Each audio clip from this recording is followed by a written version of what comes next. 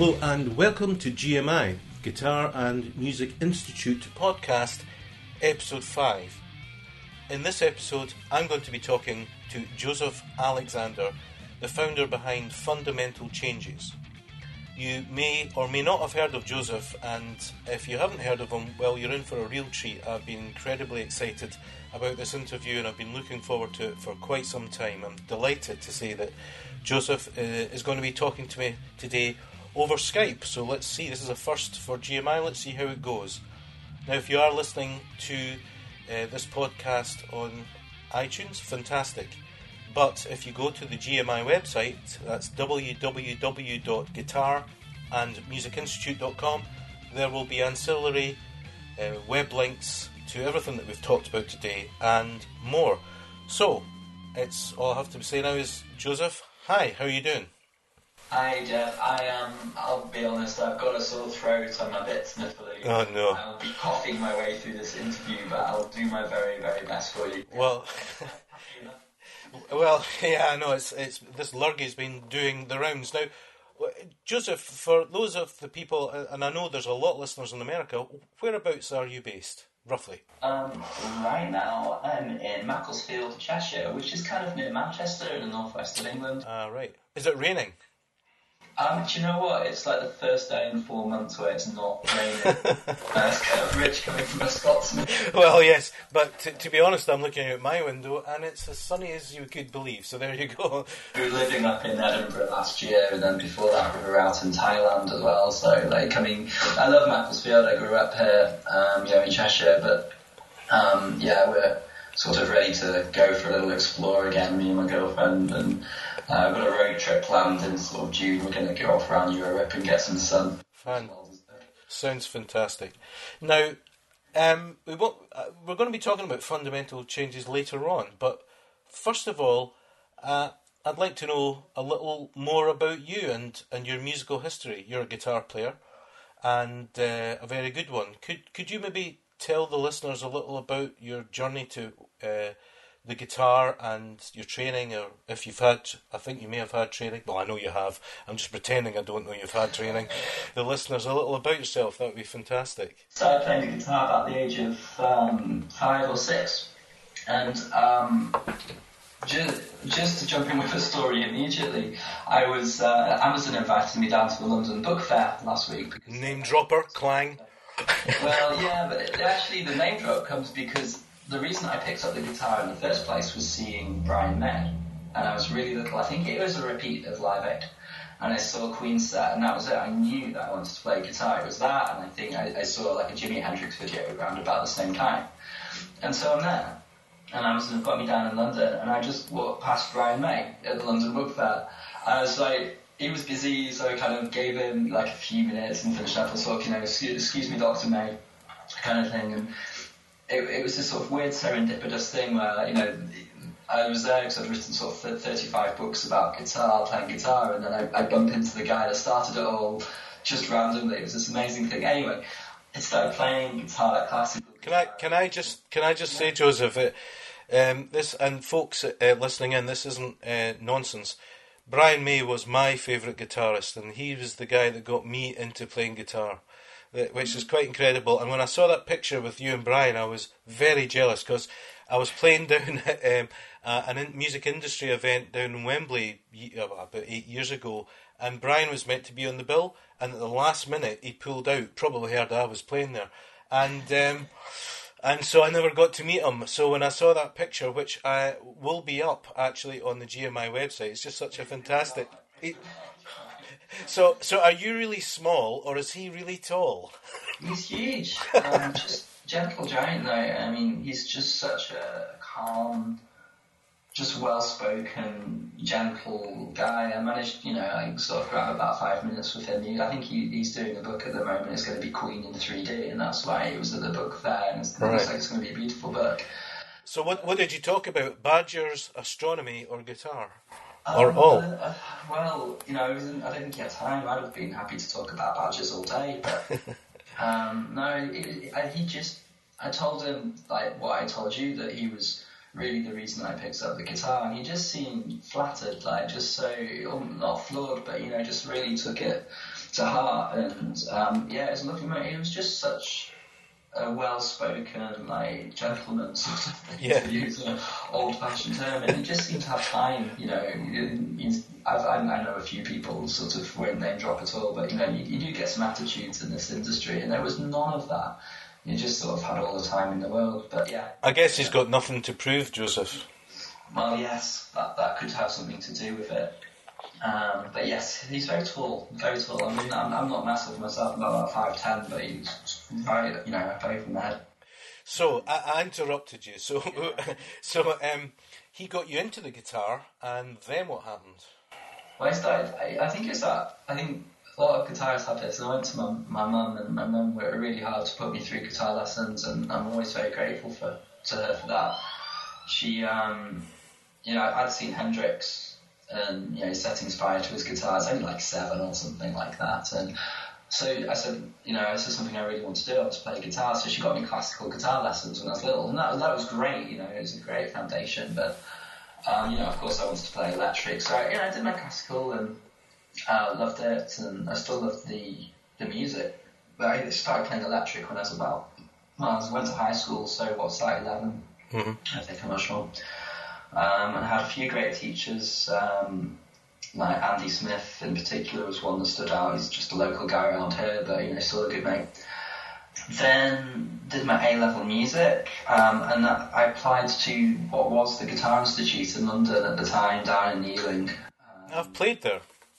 Have you? I met I met Sean Baxter. Sean was my private. Well, you know, we didn't really get private study lessons, so I paid Sean for lessons around his house, and, you know, great guy. Absolutely, yeah. You were down there for what? Did you go down there to London? Yeah, I did. I went.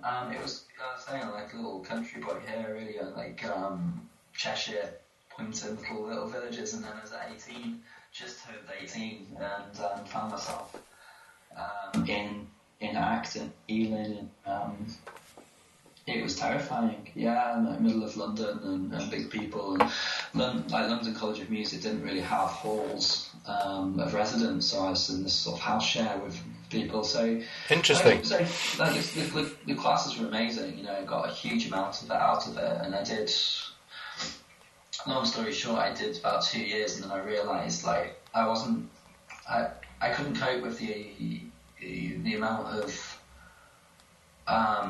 I think what was needed at the time was a huge amount of effort, and like, not the effort. How can I say this succinctly? I was trying to deal with so many influences, and I was very ignorant at that stage, and I kind of got into jazz, but I essentially didn't realise that there was any kind of difference between like Miles Davis and Alan Holdsworth, right? At that time, like, you know, I was very new to it. Yeah. And, you know, so one week would be doing So What, and then the next week would be doing Giant Steps, and for me, it was very difficult because we had to get these tunes together, so like learn them.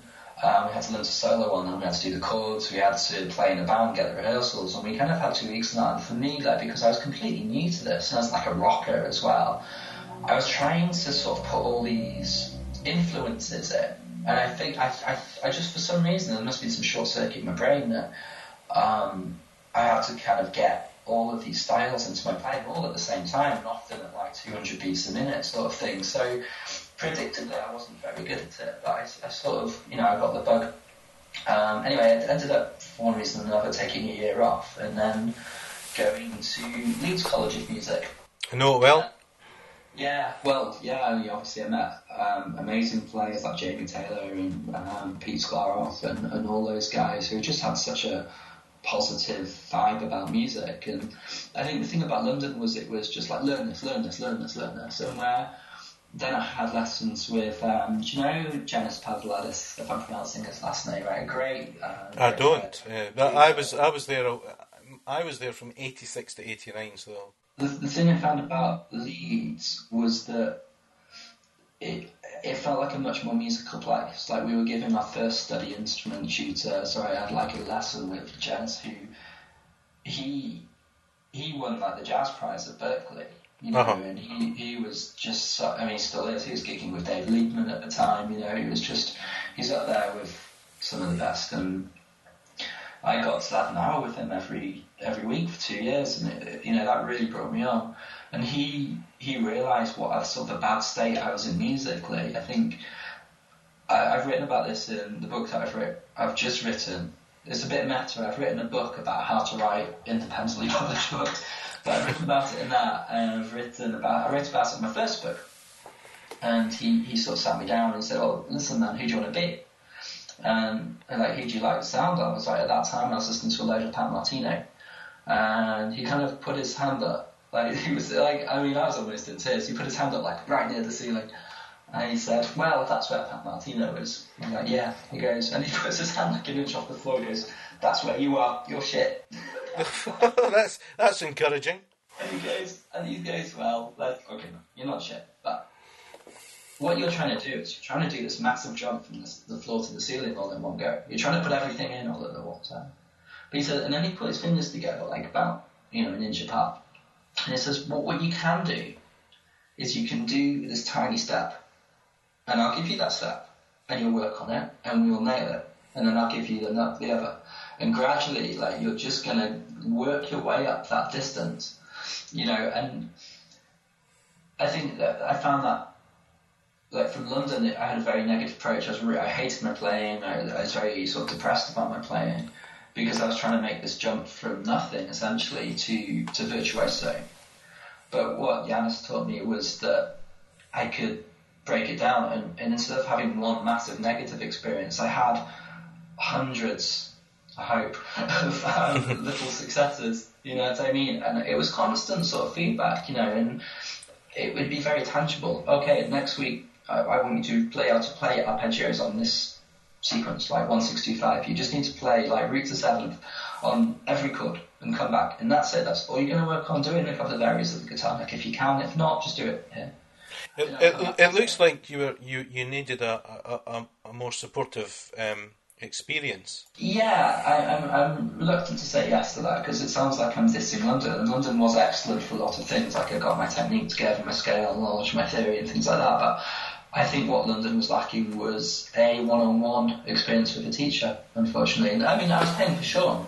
Yeah, institutionally, shall we say, I felt London was too much in terms of, for me personally, not for everyone, but it was too much in terms of workload, because we were doing like jazz and we were doing funk and we were doing rock and we were doing theory and we were trying to learn to play keyboards and we were doing like oral and we were doing just so many things all at the same time, and it was a degree level, and it was probably my fault for not being good enough when I got there, essentially. But I didn't deal with it well, and a lot of people do.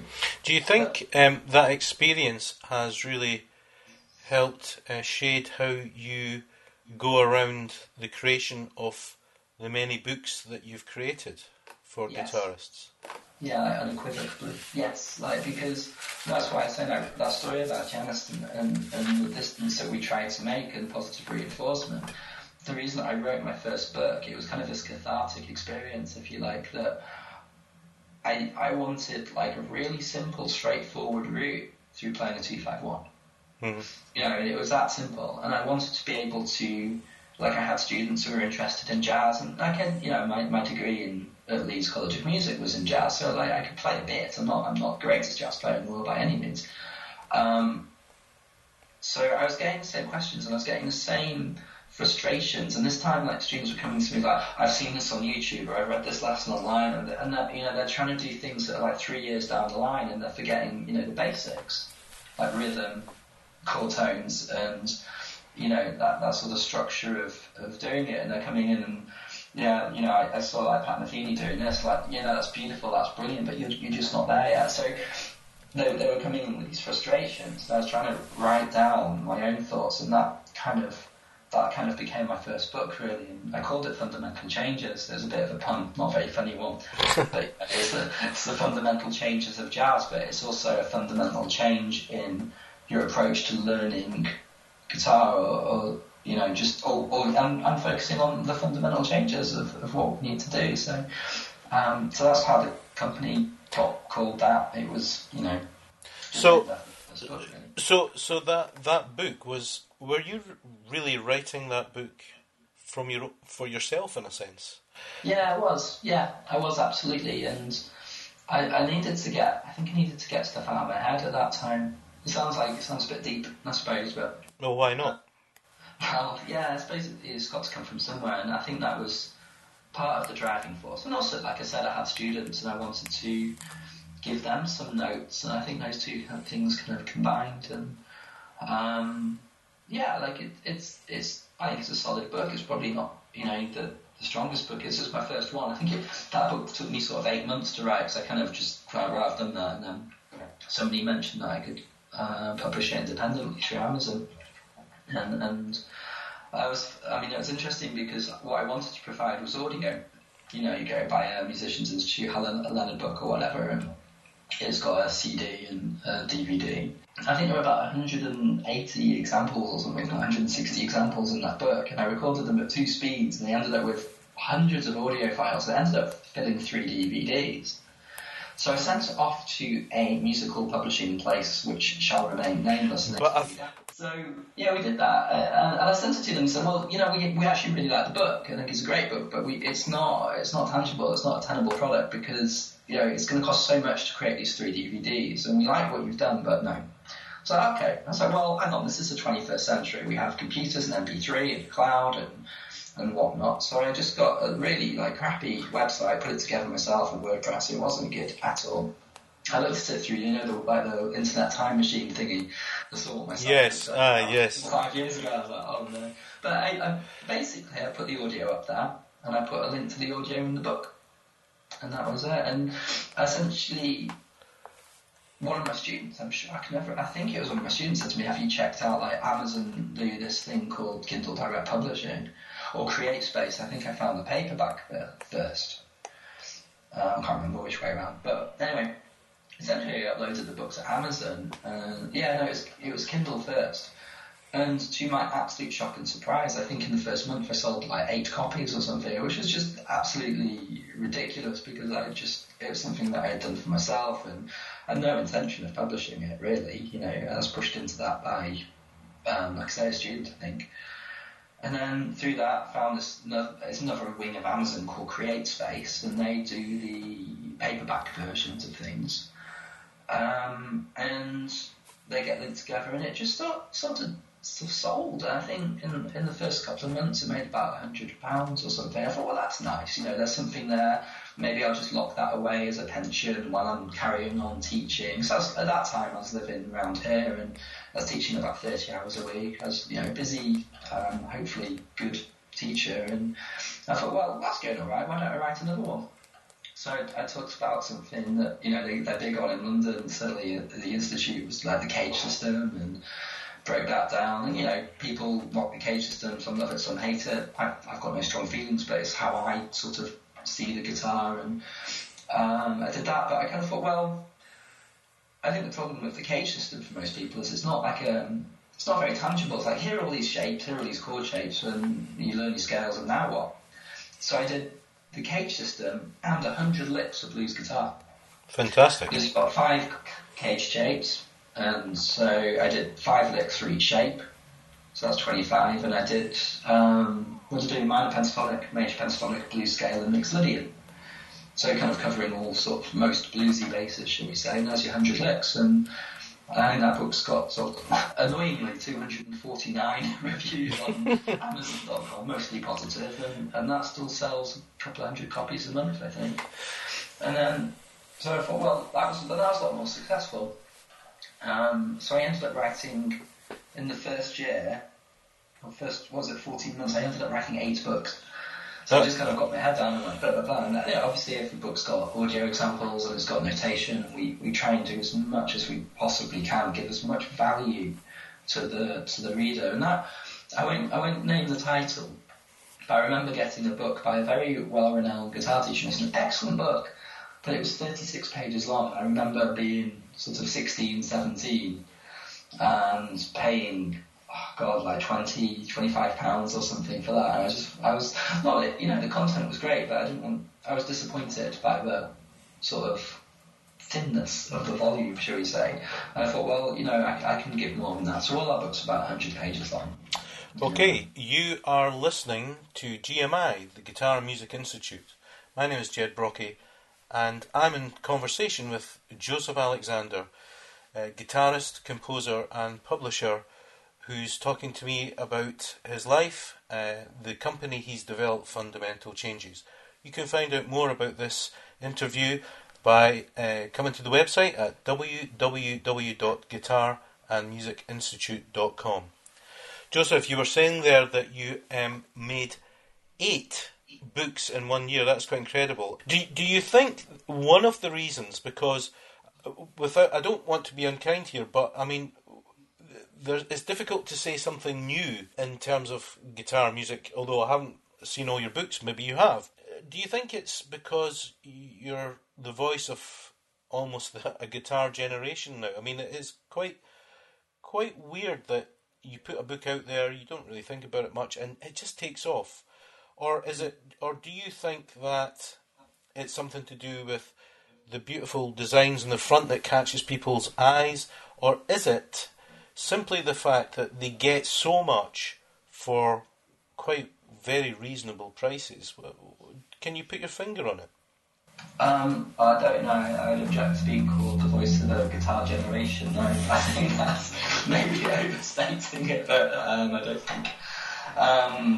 Well, certainly in terms of Amazon, your books show up all the time, and whether you like it or not, you are an important player now in the whole field, and you've broken into a field that looked totally sewn up.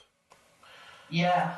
We talk about disruptive technologies and industries and things like that, and that people have said that to me a few times, that, have certainly disrupted the guitar side of music books and things like that. I think we've sold about 250,000 copies now. My girlfriend, who's more up on these things, thinks it's closer to about 300,000. And what that comes down to, like, in terms of the way I feel about that, is that I feel very grateful that people have trusted me with their musical education, and I feel that there's a responsibility to do my absolute best for that. Generally, the reviews are pretty good. Of course, we always get the odd negative one, but that's just the way of the world. If somebody said to me, "Well, you're not doing it right. If everybody loves it, you should be." And people have wildly different views about what constitutes musical education. If you go to a classical conservatoire, you go to like a rock school, that you're going to have different opinions on what's good and what's not good, and the way to do things. I don't think my books are necessarily better, but I think they're different. And the way that they're different is that I break things up in tiny little steps. I think we've all had that book where we open it up and there's like sort of a sort of physics essay about guitar theory or something like that, with one piece at the end where we're supposed to kind of understand that. Now, I don't do that. My first exercise in my fingerstyle blues guitar book is like boom, boom, boom, boom on the low E string. And of course, if you're a bit better, if you're an intermediate guitarist, you go, "Oh, that's boring," and you skip, and hopefully you'll skip a chapter, not too much, but maybe a chapter, 2 chapters, and you'll find the point where that, excuse the pun, resonates with you. The person that is just picking up the guitar maybe can play a few chords and they can hold the thing. They get to go from the actual first rudimentary example right through to pretty complex pieces in the end. But I've split that up into 150 steps. Now, obviously, not all the way from nothing to that one piece, but my books tend to be quite. I focus in, and they've got the most boring titles in the world: fingerstyle blues guitar, or complete technique from one theory for guitar to play that. Well, it kind of it says what it does on the tin, I mean, it's a conceal approach, isn't it? Yeah. So obviously, the thing is, my books are very targeted at a very specific thing, and like I don't have a book on blues guitar. I've got like 5 books on blues guitar because one's on rhythm, one's on melodic phrasing, which I think out of all the books I've written, I wish that one got more attention because I think it's one of the better ones, like Complete Guide to Blues Guitar and Melodic Phrasing, because it's just so applicable to every style of music, but, it's there.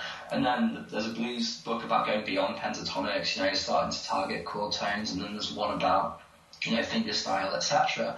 So I do sort of hone in on a particular topic and then go into as much detail in that and the closely surrounding supporting areas of that, and I'll get into everything, whether it's scales, rhythm, and a little bit of theory, I guess, but I prefer to be giving people music to be playing and developing. I don't necessarily go, here's your piece, let's learn it, and there's a place for that. The approach is always to develop the technique or the ability or the insight or an understanding of how the music's constructed, so the student can take away those rudiments and make their own music. I think that's might be getting more on to why they're successful, because it's not just like, right, you've done your exercise, here's your piece. It's just like, here's a comprehensive guide to the best of my ability. And there's better guitarists out there, certainly. But to the best of my ability, I'm giving the reader, the student, as many tools as I possibly can, and a coherent pathway. That's the thing, like a coherent pathway from like zero to hero, if you like. And I'm never going to be like Pat Martino. I'm not that good.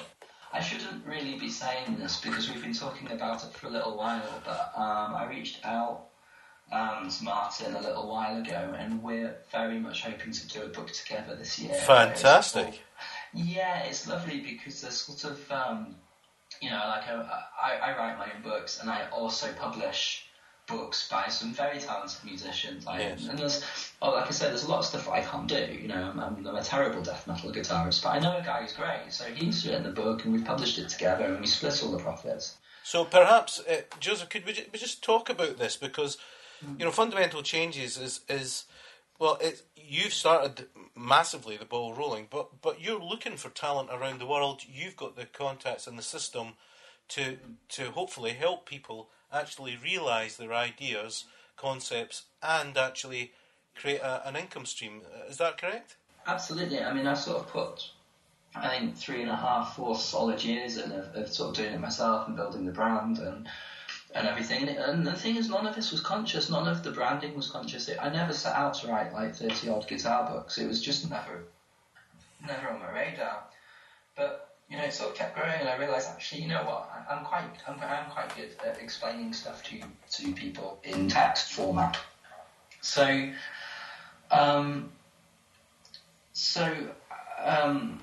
accidentally I developed the branding. The company was starting to do all right, and I employed an amazing company called Twizzlebird in Chester. They did the website, and while they were doing the website, I said, "Oh, listen, I'm really terrible at making book covers. Like, my book covers were awful. They were pretty shit. And so, can you put a Photoshop template together for me? And so I can switch out a guitar and change the text and change the colour of the background and all that sort of thing. And can you tie it into the colours of the website with all the fonts and everything?" They were like, "Yeah, sure." And I think they charged me about £200 for it. And because I was just pretty terrible at Photoshop, but I knew enough to get an appropriate jazz guitar in there, or get an appropriate Metallica for country or whatever it happens to be, I suddenly got this branding, and so I've got books everywhere. And you know how Amazon loves to cross-promote, people who bought this also bought that. That stuff starts showing up on Amazon, and also people go to the website to download the audio, so I get to build up my mailing list by doing that. We give out free lessons each week and things. So it sort of accidentally grew into this brand. It wasn't. I said to somebody the other day, I gave more, put more thought into my Halloween costume in my career. So, and what do you normally dress up as? I was a zombie this year.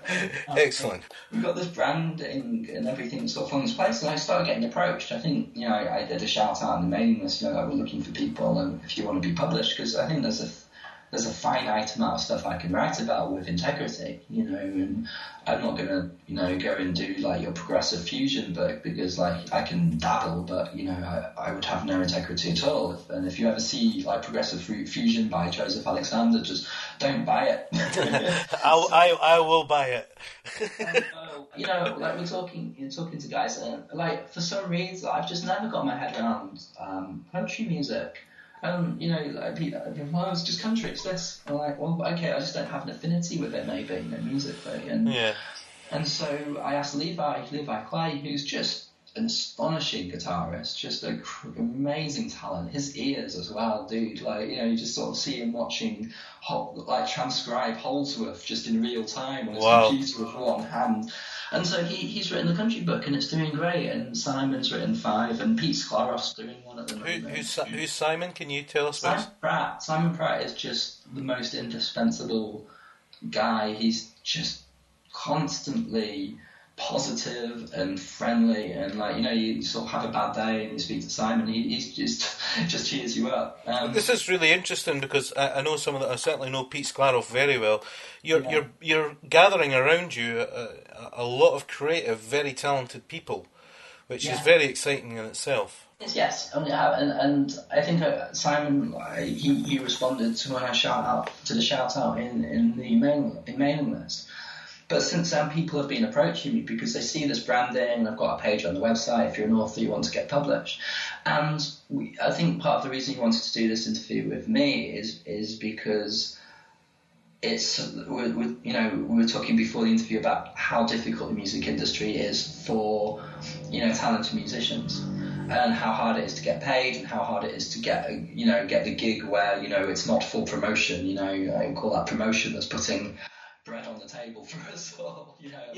I just think so. It's just so many ways that it's much more difficult now, and a lot of musicians are coming out of colleges all over the place, and they're looking around at what happens next. Do I start teaching? We have this sort of cyclical thing of people going to university, coming out and teaching, and that's it. And this is what really excites me about what you're creating, Joseph. A real opportunity, not just for yourself, but for a lot of people who probably have a lot to say. Well, I think so, and I hope so. The thing is, I was going to say is, it's such a difficult industry, and there's 2 difficult ones writing. If you go traditional publisher, you're going to get maybe 8% of your cover price if you're lucky. Maybe if you're J.K. Rowling, you'll get a bit more than that. But essentially, they own your rights, they own your ass. Like they'll say, you've got the next 3 books, you've got to be published by us. We own everything, and if they decide to drop you, they drop you. And it's the same for if you're getting a record deal. And it's hard. I know you're saying about the cycle of teaching and things. People, I love teaching. I love it. I've always been a teacher, I think, and I think it's a very worthwhile thing to do, certainly with music, and certainly with what, let's not go off on this one, but certainly what the government's doing with, arts funding, libraries, music tuition, all that sort of stuff, that's going. And so if you can be a part of a force that is helping people to make music and art, then I think there's something very worthwhile in that.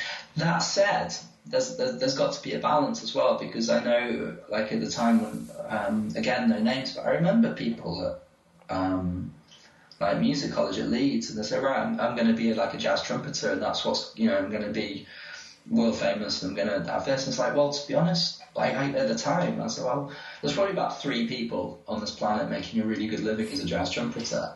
And I don't mean to be negative about it, but, and those guys will be supplementing their income.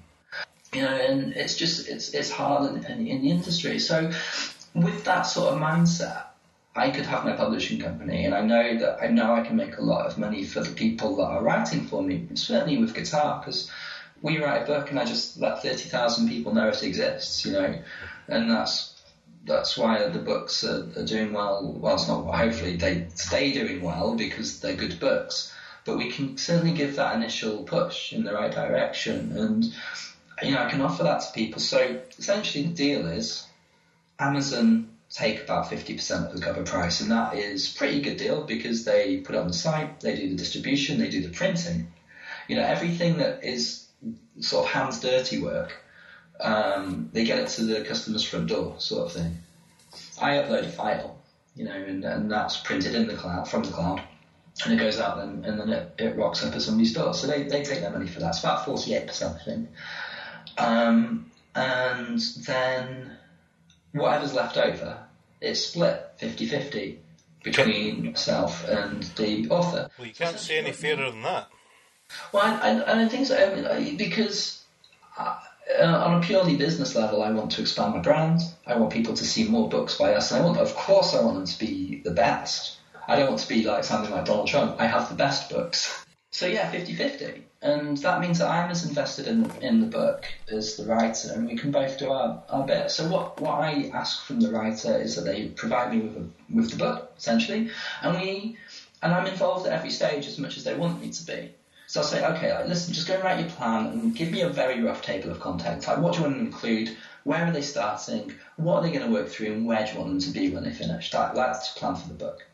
Then don't write the introduction. Introductions are hard, and if the book changes, you have to read your introduction. So go and write your first tuition chapter. Go and give me the first part, give me 3 or 4 pages. And then we can see, and I can talk to them about my style. I can see how they're notating the musical examples.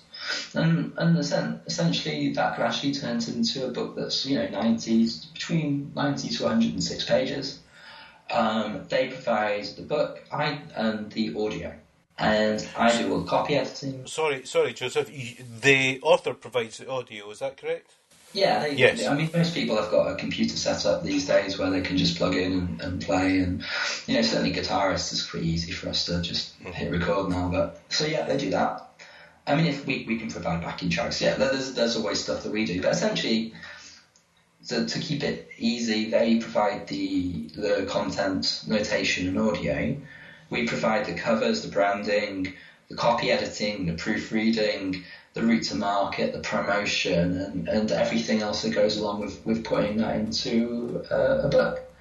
And then we get it on Amazon, we'll promote that, and also we've got a lot of automation that goes on with our email systems as well, so we can build the promotions for their book into the automation. So once it's locked in there, somebody that's bought a book in a similar genre will get a load of cool free lessons, we hope, from the website, but then eventually get that promotion come through their email for their book, just like it was a new release for them. So, we keep things ticking over with email marketing, I guess. But at the moment, the next thing is, at the moment, I'm looking for, if you know anyone, we're looking for singers, we want bass players, drummers.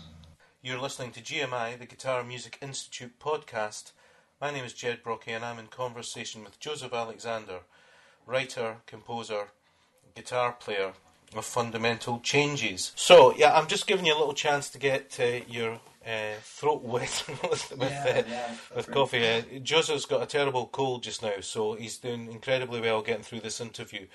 So as we head towards the end of the interview, Joseph, I suppose there's a couple of things I'd like to know. I'd like to know about your own musical development and where you want to take that as a player, and also about where you see Fundamental Changes going, and you've alluded to that earlier, just before the break there. So, could you maybe tell us a little about that? With the amount of income coming into the company, I can see huge potential in live broadcasts and all that sort of stuff. I mean, is that something you would like to go down, or are you good? We're doing a few things at the moment, and you might have noticed we've got a few bass books out now, and that's definitely an avenue that we're kind of progressing down. Singers are hard, man. I keep getting so close to getting a singer to write a book. I might have someone for you, actually. Oh, cool. Brilliant. Well, we'll talk. But essentially we want to expand, and it's, not in a sort of Starbucksy way, but we feel that we're doing a good thing, and the books we're putting out there are really good, and they're well received, and they have integrity, and they have value, and they help people. Bottom line, they help people to do music, and they do that for, what's the paperback's $20, and you certainly couldn't get an hour lesson with me for $20 kind of thing. And so we're giving I think that is good value, and you consider what the average price of a guitar lesson is. You know, it's not what is it, £16 an hour. You know, so yes. like that's $20, £16 at the moment. So, you know, I think that's good value, and you get your audio, and you get a huge book full of stuff that's going to last you months and months and months. So we try to give value, and we want to essentially grow the company in an organic way that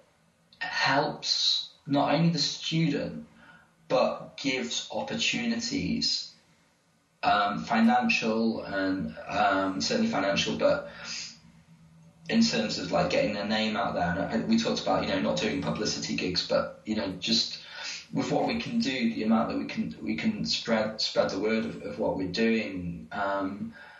I think it is a really good opportunity for other instrumentalists to write about what they do and what they love. You know, when somebody approaches me and like, right, I need you to write, you know, 101 rock drum grooves. It's not that. It's what do you want to write about? What are you passionate about? What do you think you're going to be able to do in this book that's really going to make a difference, you know? And we do have a few books that are like the first 100 chords for guitar, but, you know, they go beyond that. You know, they teach you how to play. You know, we've got a few books out there that help generate leads or, you know, help people find our brand, and they're inexpensively priced. Of course we have things like that, but they have value. We want the teacher to be writing about what they love and what they care about. We want to expand the brand. We want to get more books out there, but we want to help both the teacher and the student to get better. More tangibly at the moment, probably we're going to be looking at doing actual more guitar videos, like video courses. Fantastic. As we know, if you've sort of bought a book on blues guitar, then, you know, we'll probably be able, you know, you'll be interested or get value from sort of inexpensively priced video on the same topic, and it's sort of, it's not that hard now, is it, these days, to put a video together and actually make it good.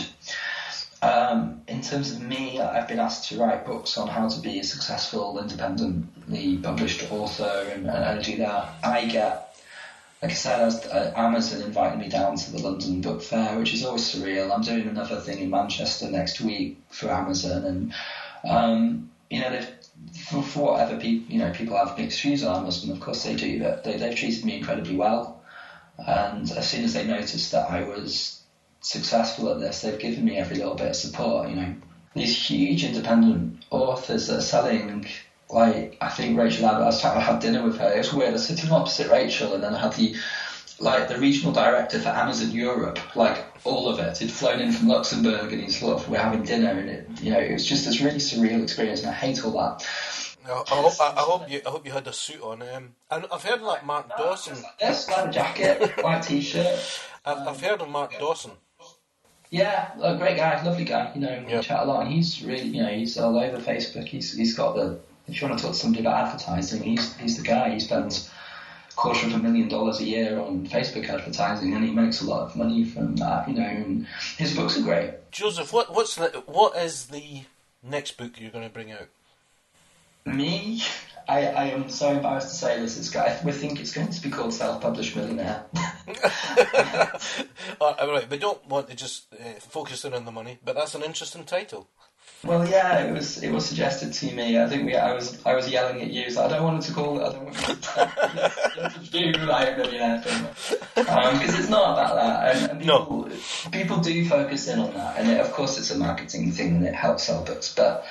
For me, like, it's a byproduct, and you know, like, we do good things, I hope, and people like them, and that's resulted in cash. It was never the other way around. I'm going to make a load of money by writing books, and I think it has to be like that. Listen, Joseph, it's been absolutely fantastic speaking to you today. I was so excited about this interview, and I've not been disappointed. I really love the fact that you're so laid back about the business, and that it's kind of fallen into your lap in a way. And I don't mean by that you haven't worked incredibly hard, because anyone can see that you must have sweated. A lot of blood, sweat and tears has gone into this business. The things that are coming through the pipeline sound incredibly exciting, and I know that if there's anyone out there, I think I'm okay to say this, that if they feel they have something of worth they should get in touch with you, yes? Yeah, but it's fundamental-changes, so fundamental-changes.com. And on there, we've got a little page saying if you want to get published, get in touch, and you can get in through that page. And the link will also be on the Guitar Music Institute website for this podcast. Cool, thank you. So, okay, well, all that really, I didn't know you were a diver, so once this interview finishes, I want to tell you something interesting. So Joseph, once again, thanks so very much for taking the time with all the cold and everything to spend some time with us.